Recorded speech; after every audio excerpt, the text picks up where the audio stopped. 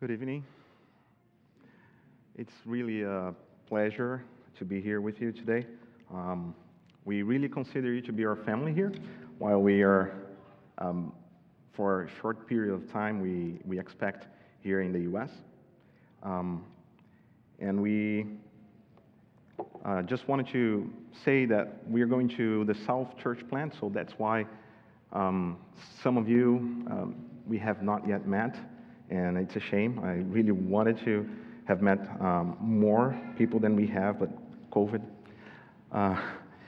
So I'm just very glad to be here and wanted to say thanks to the session.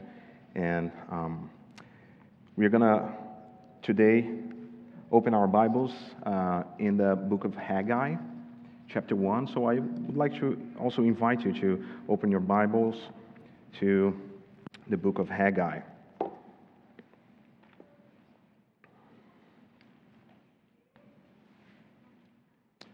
Haggai 1. This is the word of the Lord. In the second year of Darius the king, in the 6th month of the first day of the month, the word of the Lord came by the hand of Haggai the prophet to Zerubbabel, the son of Shealtiel, governor of Judah, and to Joshua, the son of Jehozadak, the high priest. Thus says the Lord of hosts, these people say, the time has not yet come to rebuild the house of the Lord. Then the word of the Lord came by the hand of Haggai the prophet. Is it a time for you yourselves to dwell in your paneled houses, while this house lies in ruins? Now, therefore, thus says the Lord of hosts, consider your ways. You have planted much and harvested little. You eat, but you never have enough. You drink, but you never have your fill. You clothe yourselves, but no one is warm. And he who earns wages does so to put them in a bag with holes.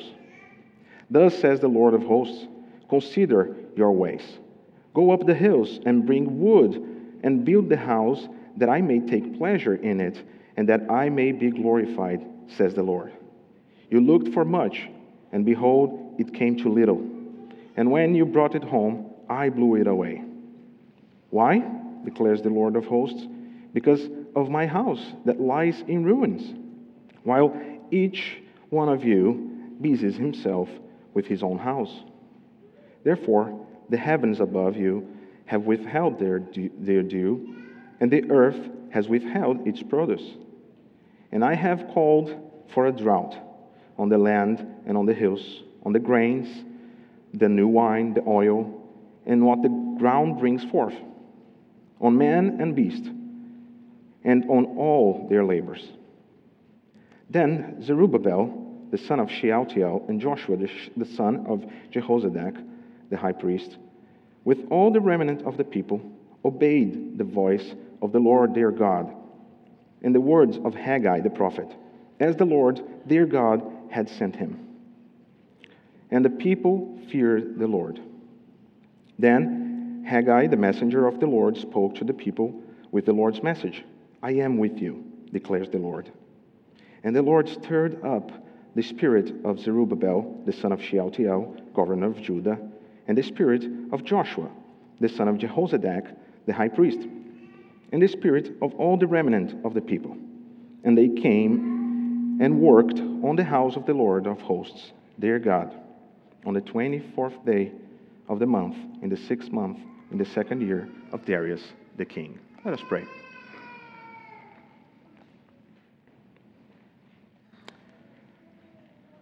Father, we thank you first and foremost for your word, which was inspired by your Holy Spirit and also preserved for us today.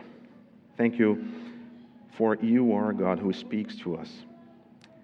And you, O Lord, are so willing to move our hearts and stir up our spirit that you have also given us not only the word, but the presence of your Holy Spirit tonight with us.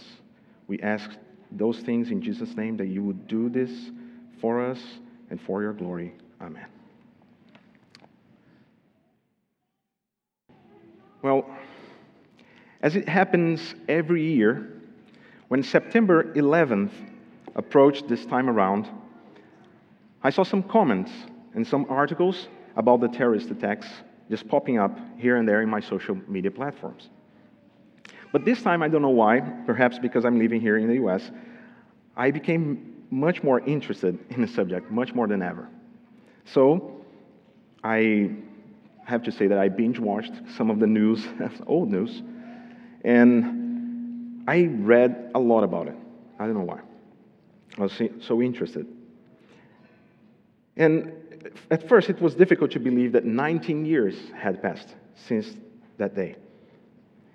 And another thing that I had never realized is that although I knew I remembered very well where I was and exactly what I was doing when I first heard the news, I'm pretty sure that most of you can remember that as well. I was surprised that I actually remember a lot of that day, probably the whole day. I remember the classes that I attended that day. I remember exactly how the conversations went with my friends. I was just a teenager, so not very profound. But I remember what I ate on that day. I remember so much. And I was thinking, how was it to, experience that through, the eyes of an American here? So I was just on my YouTube, and then this video caught my attention, really. And the video shows just exactly what was on TV on that fatal morning before everything happened. It's actually quite eerie. I'll let you look at that later, but seeing the anchor of one morning show saying, "There is something in the air," just minutes before the first plane hit the North Tower. Or another reporter saying, "America is quiet, perhaps too quiet." Yeah, I don't think that those words aged very well today. But in retrospect, if you look at those videos, you see nothing very important seemed to be happening. One of the channels were just showing a bunch of women in purple. That was the news that they were covering. In a reunion, just a bunch of women decided to wear purple at the same time. And that was what was on TV in one of the channels right when all of a sudden, that quiet, beautiful, very light-hearted morning would turn into complete sorrow as thousands of people were slaughtered with cruelty. And as the president would announce, America is under attack. And so much has happened and changed because of that. It's impressive, worldwide. Then I also watched some survivor accounts, which were very, very sobering. And then some videos of reporters covering the tremendous amount of work that had to be done in the aftermath at Ground Zero. And I was really shocked to know that it took them 9 months. Did you know that? 9 months of work, hard work, just to clean up the area. And the wreckage and the amount of debris, the rubble, is just amazing to look at. But what really was haunting was to see the things that were left by people there. The shoes, the cars, mundane things that really reminded you of the people who worked there, who were trying to escape that, but also of the people who went into that just to rescue some people, and perhaps knowing, perhaps not knowing, that was going to be their graves. But amid all the sorrow, perplexity, and resentment, in the hours and days that followed, if you watch the interviews, you see this, or better, you hear a refrain. Everybody was saying, "We need to bounce back." Maybe you remember this.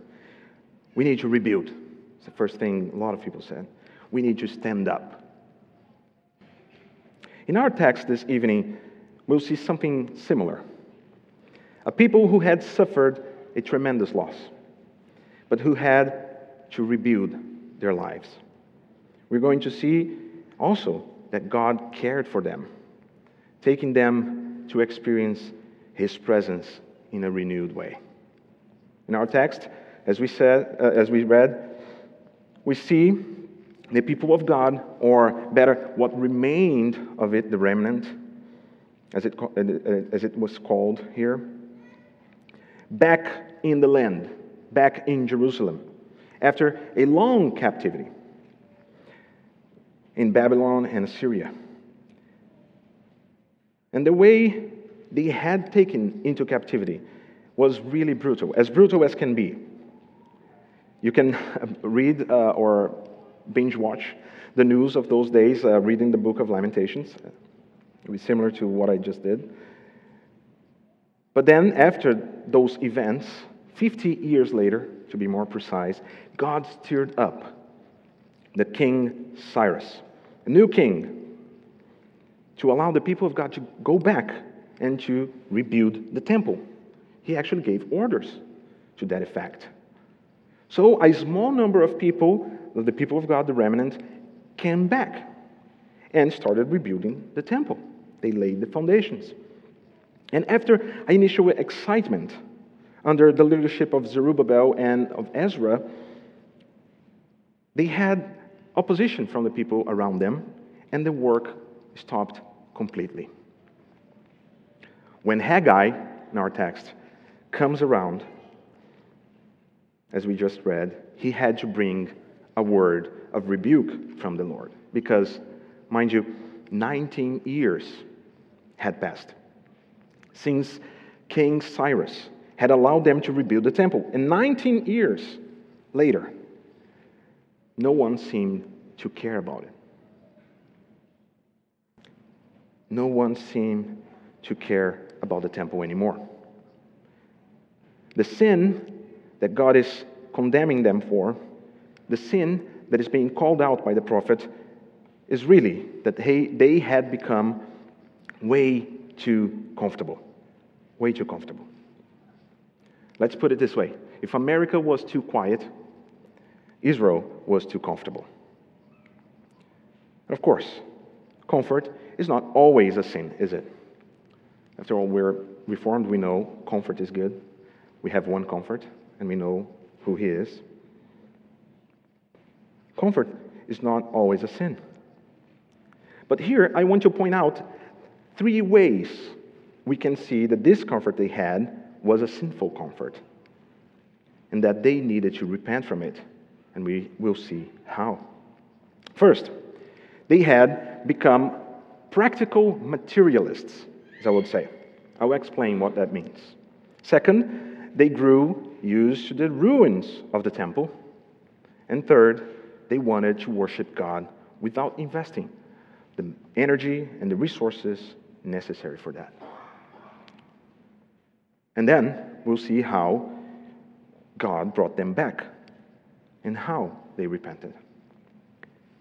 Hopefully we will learn something for us today. First, they had become practical materialists.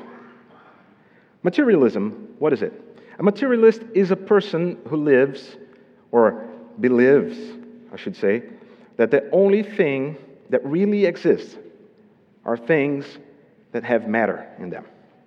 They don't believe that God exists. A materialist does not believe in angels, much less on the devil.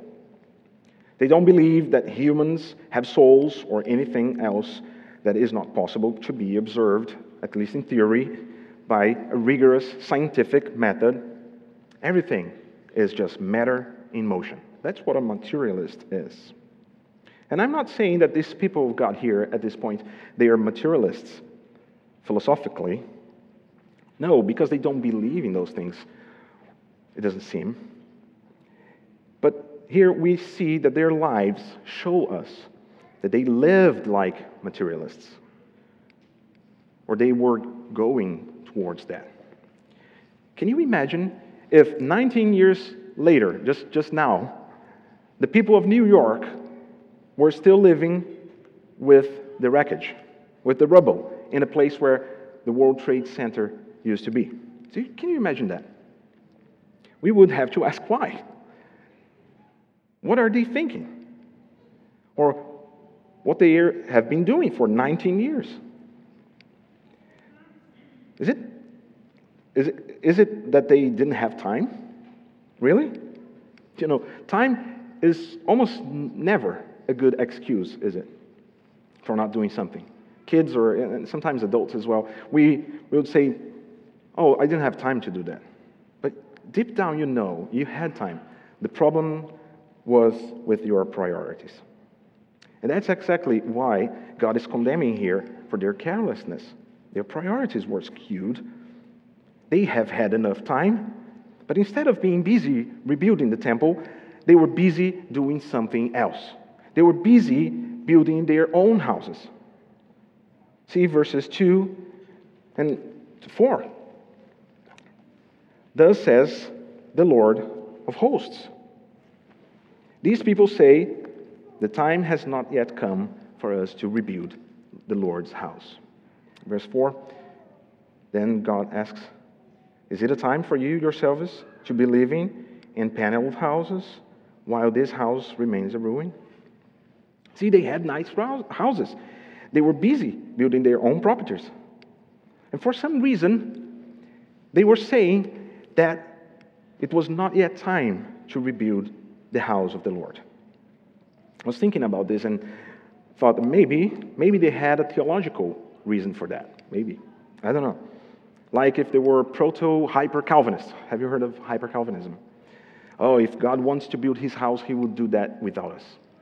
Something like that. I don't know. But most likely, I would say, they were just not willing to do the work. They were just not willing to commit time and energy. They had other priorities. The fact is, they knew very well that the house of the Lord had to be rebuilt. That's not a problem with their thinking. That's not what God calls them out for. They did not deny the importance of the house of the Lord, but they said it's not yet time. Now, it was their practice that was lacking, not their theology, not their beliefs. They were not materialists, but their practice seemed to point in another direction. Their priorities were so skewed that they lived just like they didn't care about the temple of the Lord. Their lives testified to a faith that their mouths were not professing, but their lives did. Our houses first, our comfort first, God's temple later. That's basically it.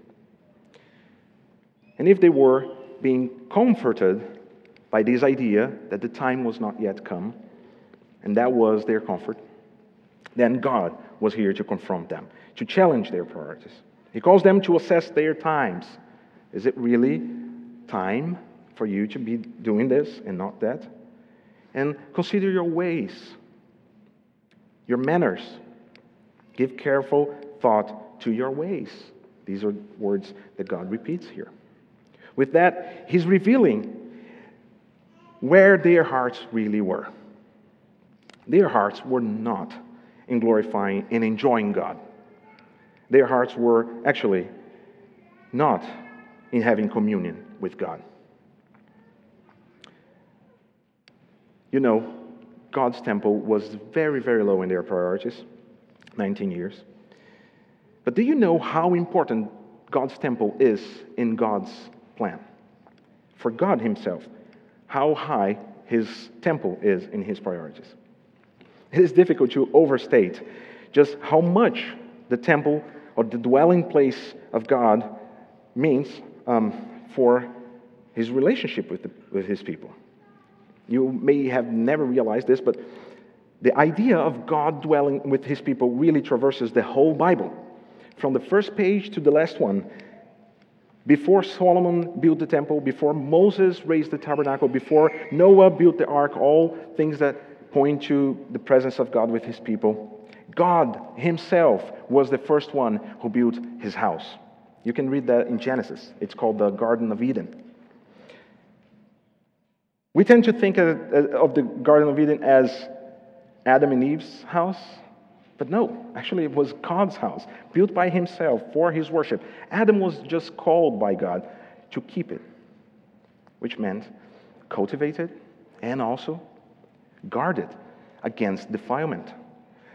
It's very similar to the call of the Levites. And there are just many other ways in which you can see that the Garden of Eden really resembles or is called, again, in our imagination, in the architecture and function of the tabernacle and of the temple. Eden was the first place for God to dwell with his people. God really cared about it. Ever since our parents failed and Adam and Eve were expelled from the Garden of Eden, then the whole history of redemption is really a history of God building a new house where he will dwell with his people forever. A place where he would perfectly and eternally confer himself, give himself to a holy people in this holy place through a perfect and obedient federal head representative. That's it.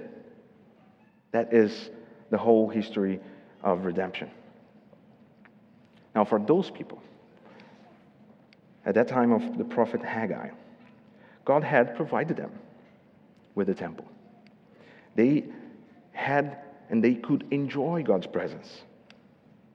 The temple being just one step in the process of God rebuilding this perfect temple for his dwelling with his people. They had been separated from this temple for a long, long time, 50 years, as I said.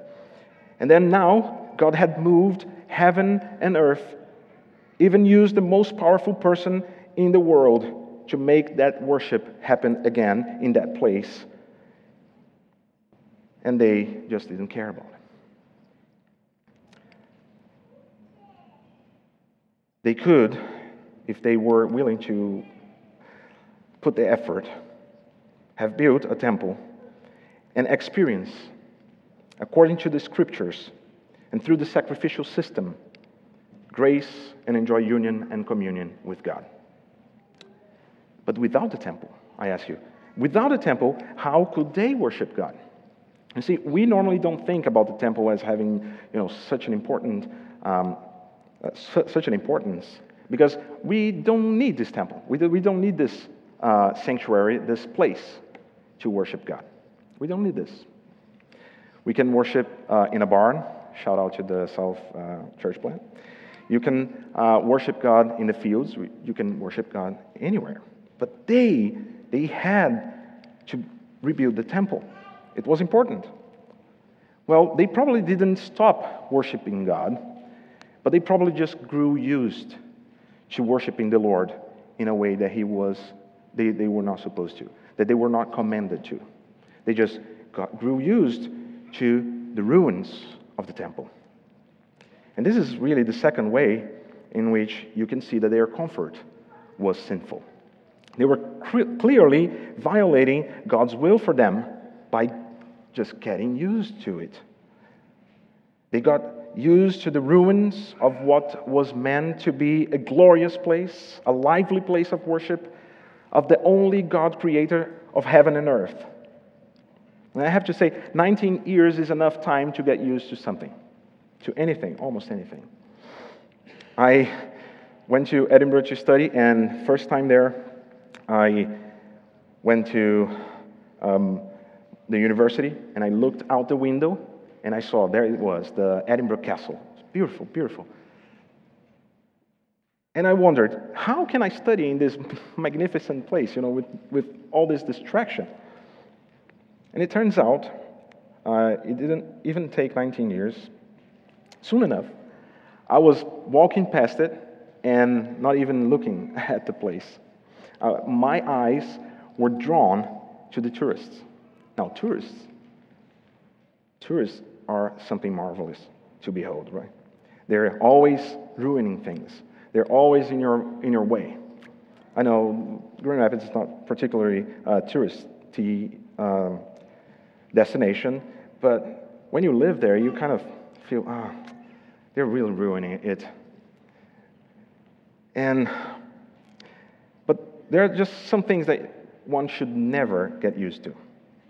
The glory of the place where God Himself dwelt, and also the traces of the tragedy that just happened there, an assault on His people. Those two things, the glory and the tragedy, were just blending in the ruins of the temple. And they seemed to not care. They were blended also in the landscape. Yeah. Like that castle, or even better, the Parthenon, or the Colosseum, we humans, you and I, we are made in the image of God, and therefore we are marvelous. But as also happened with those places, we have fallen, and we are now at a ruin. You are a ruin of a marvelous thing, I should say. Don't get too carried away. You're marvelous, but you're ruined at the same time. It's too beautiful. Ruins of a marvelous thing. We carry those two things, the glory and the tragedy as well. Or perhaps, even closer, we resemble the aftermath in Ground Zero. When you look at the wreckage of human life in yourself, in me, you can only imagine what it was like in its former glory. We are monuments, although in ruins, both that impress by the greatness of our Creator and also by the size of our fall. But we too, we grow used to that, unfortunately. We grow used to how glorious we are. We grow used to how sinful we are. And worst of all, we can grow used to God's great acts of salvation. We can.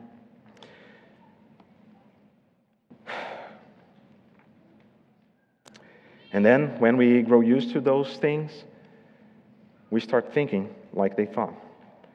And we think that union and communion with God is just a nice thing to have, an accessory. But the third way in which their comfort was sinful is they were not willing to invest in order to have the worship of God. Remember, they wanted to have the Lord's house rebuilt. Eventually. That's the catch.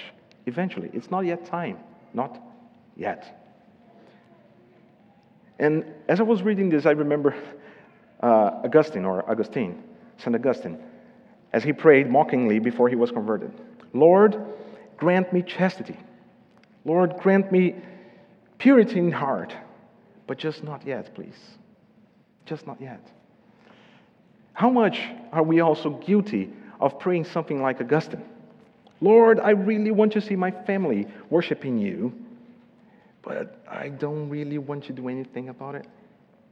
Lord, how much I want my life to display your glory, but it is not yet time for me to do anything about it. Lord, I really want to see your church grow, but I just don't want to do anything about it right now. We pray for things that we are not committed to working towards. That's a fact. And you see, those people wanted to worship God, but without working for it. They wanted to worship Him without sweating. Worship without service. And that is simply not possible at all. It is impossible. For many people who go to church, being a Christian is really all about them. I know, I hope it's not your case. But a lot of people, make as much about God and about the church and about the people who are seated beside them. They make as much about those things as they do about anything else on their TV, for example. Nothing.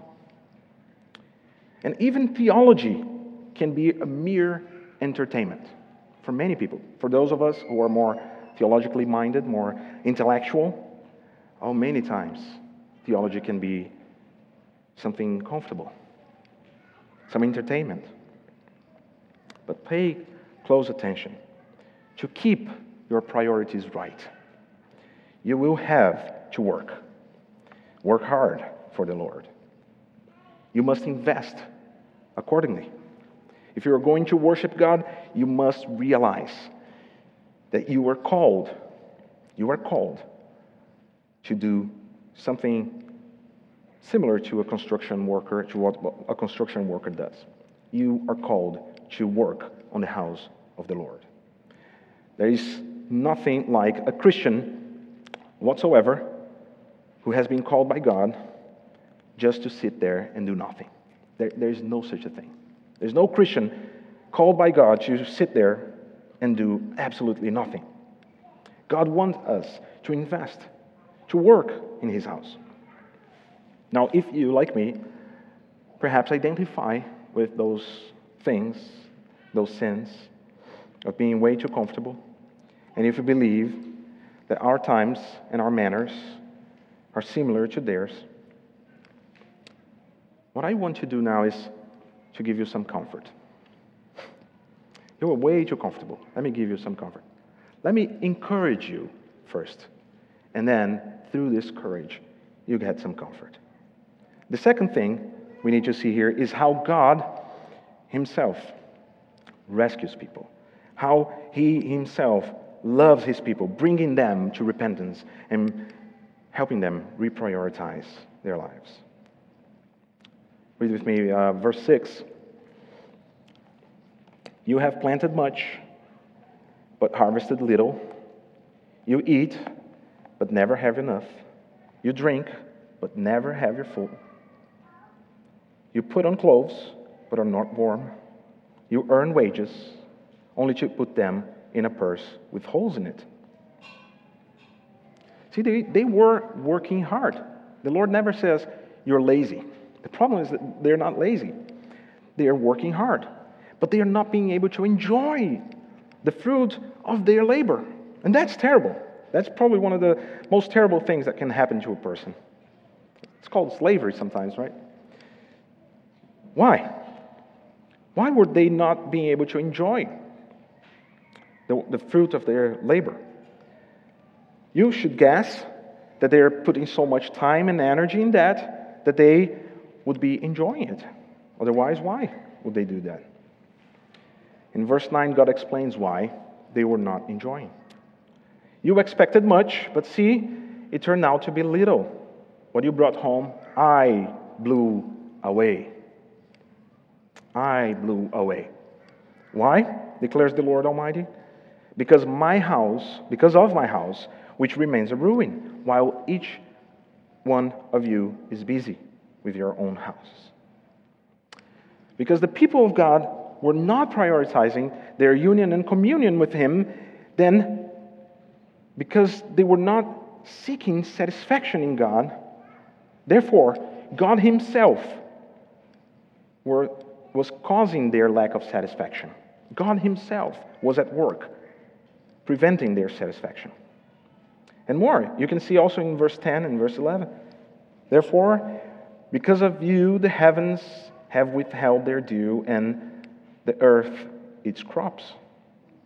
I called for a drought on the fields of the mountains, on the grain, on the new wine, the olive oil, and everything else the ground produces, on people and livestock, and on all the labors of your hands. If they were wondering why they were never getting enough, here's an explanation. God does not shy away from it. They might have guessed already, being the people of God, they might have guessed. But God was clear, bluntly. He said, I am behind this. I am doing this. I am causing hardship for you. It's very clear. And maybe you were listening to this and you're thinking, yeah, God is showing His wrath. It's a demonstration of God's wrath. And I would say, yes, it is a demonstration of God's wrath. But also, I would like to point out and argue that that was actually an expression of God's love, just as much. God's wrath is probably one of the least appreciated of the so-called love languages, right? I don't think it's in the book, but it is nonetheless. God's wrath is always God's love. God is one, and He's not divided into parts. See, in Proverbs 3, verses 11 and 12, "My son, do not despise the Lord's discipline, or be weary of His reproof. For the Lord reproves him whom He loves, as a father does to the son in whom He delights." When the Lord brings rebuke to His people, it is actually a love message to them. They were not allowed to find satisfaction anywhere else. They were not allowed. God forbid. Literally, God forbid. Compare this with what we see in Romans 1. When Paul is talking about the judgment of God towards some people, he says God gave them up to their sins, to their desires, to their lusts and their passions. God gave them up. Here, God is jealous. God is not letting them enjoy. They are not letting them get satisfaction anywhere else. And He provides a path to repentance. He provides a path for them to repent and finally find all the pleasure that they need in the Lord. So I ask you, what does this repentance look like? Let's see. Repentance is never simplistic, never. There are many things to it, and there are layers. It's not a kind of lamentation, that God is requiring from them. God is not saying, just, go do this and lament and be sorry. Repentance involves at least two things, and we should say maybe two sides of the same coin. First, repentance is believing God. And second, it means acting upon His word. Believing God and acting upon His word. Take a look at verse 8. "Go up the mountains and bring down timber and build my house so that I may take pleasure in it and be honored, says the Lord." These are the things that they are supposed to do in repentance. Go up, go fast. In other words, God was saying, don't wait any longer. Don't be bogged down wondering, is it really time? Or how do I know that this is really true, that I should be doing this? Sometimes that really, really, really slows us down. That thing of doubting God's word. No, take it. Take it seriously and take it to the heart. Believe the Lord and then act. There is work to be done. This is a call from the Lord. There is work to be done. And I would say it's both a call to worship and a call to service. And it requires work and faith.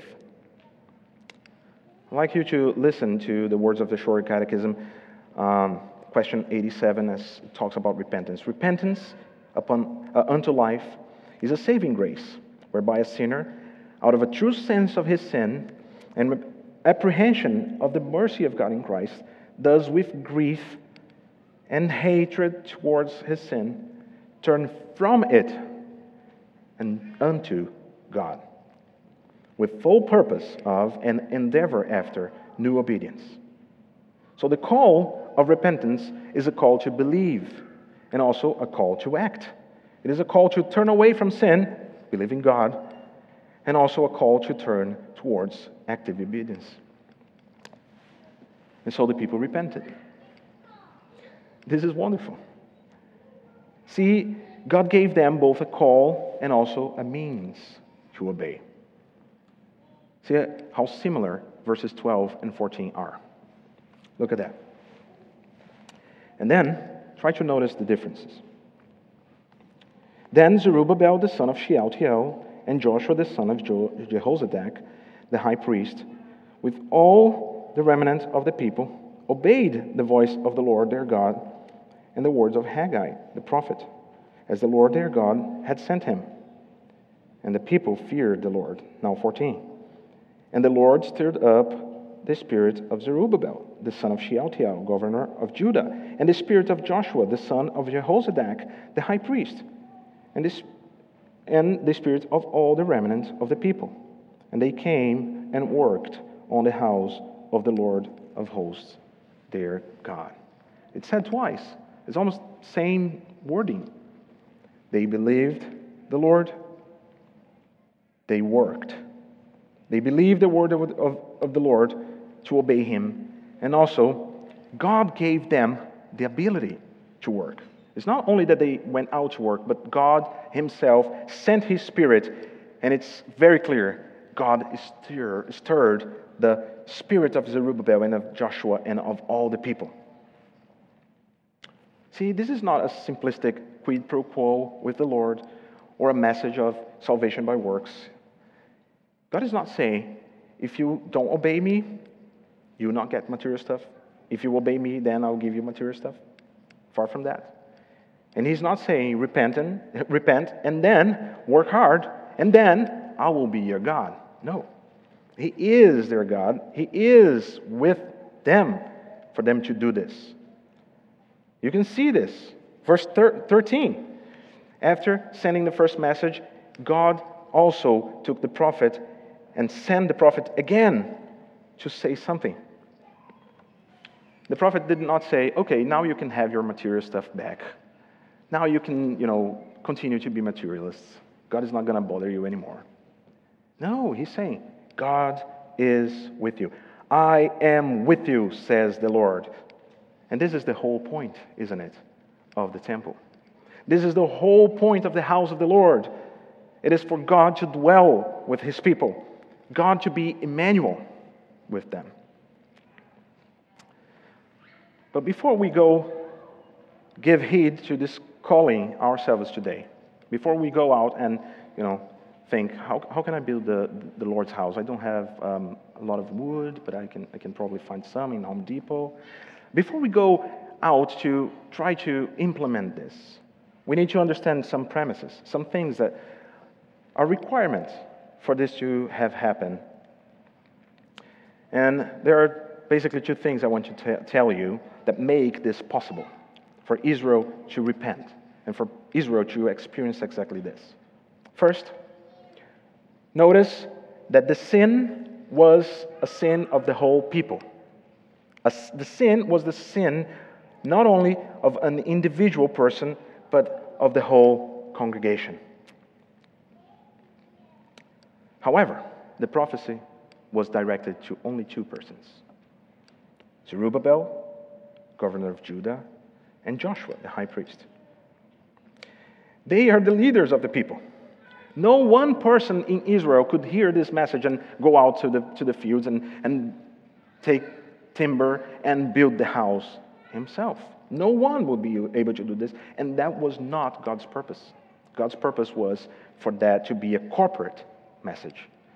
It was supposed to be something directed to the whole people, but through the leadership of Zerubbabel, governor of Judah, and Joshua, the high priest. It's important that they are the governor and the high priest. I understand that we don't like the word governor recently. We're not liking it very much. But in this situation, it was a good thing.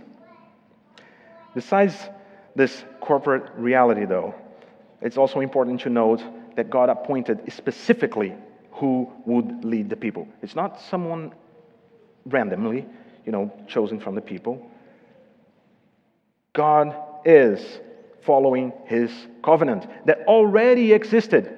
He's not building something completely new. He's building something that already existed in His covenant.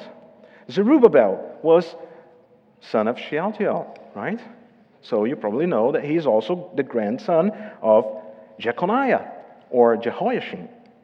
Same person, two names. The last king of Judah, who was brought to Babylon in captivity. And if you look there in Matthew 1, you see Jehoiachin, Jeconiah in the lineage of the Lord Jesus Christ, and also Zerubbabel.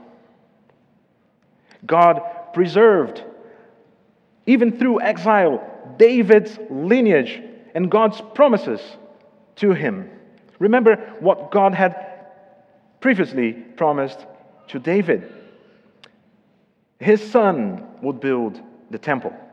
And now, just like Solomon before him, this other son of David, Zerubbabel, was going to build God's temple.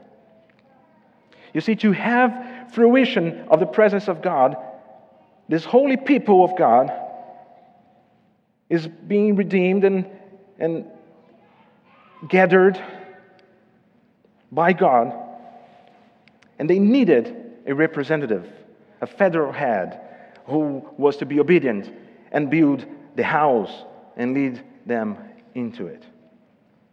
And when Christ, son of Zerubbabel, son of David, came, he told his disciples about this temple that Zerubbabel had just built some 500 years before him.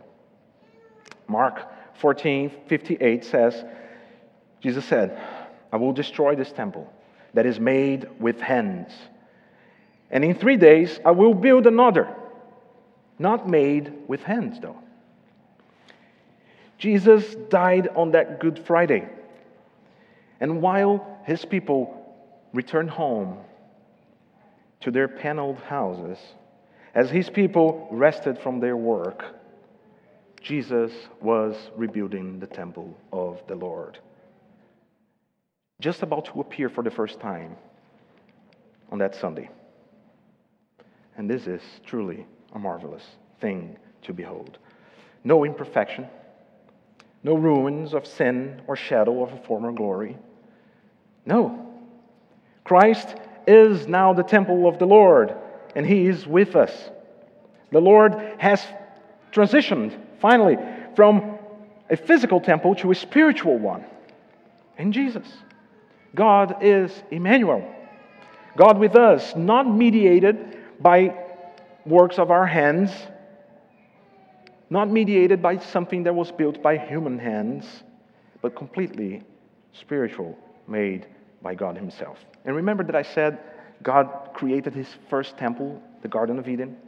If you go now to the last page, go to the other side of the Bible, and you find there in Revelation 21, and I saw no temple in the city, in New Jerusalem. This is John saying. I saw no temple. He was probably wondering why. And the explanation is, for its temple is the Lord God, the Almighty, and the Lamb. The final house of the Lord, a house that no one of us would be able to build, and who no foreign enemy can destroy. This is the house that the whole history of redemption tells us about. The whole history of redemption is actually a history that shows that through our obedient representative, God Himself was building His temple.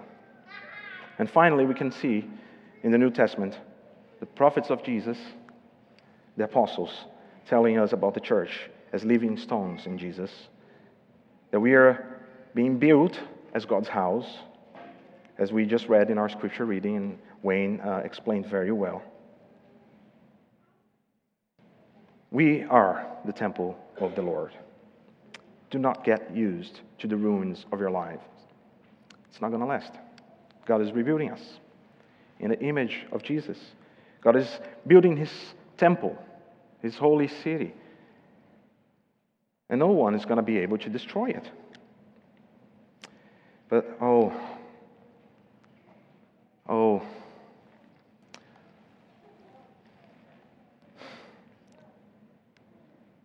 the people who want to destroy it. There are not enough bad things in Scripture written about those who would like to destroy this temple. And if you are not working towards building it, you are working against it. Do not get used to the ruins of your life. Do not become materialist. But work for the temple of the Lord. He gives you what you need.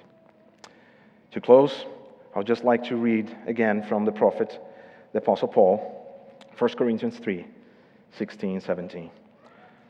Do you not know that you are God's temple and that God's Spirit dwells in you? If anyone destroys God's temple, God will destroy him. For God's temple is holy, and you are that temple. Let us pray.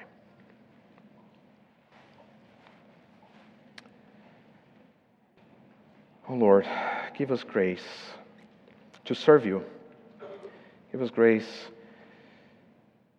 with joyful and glad hearts in the abundance of all your grace, for us to sing of your salvation and remember your precepts.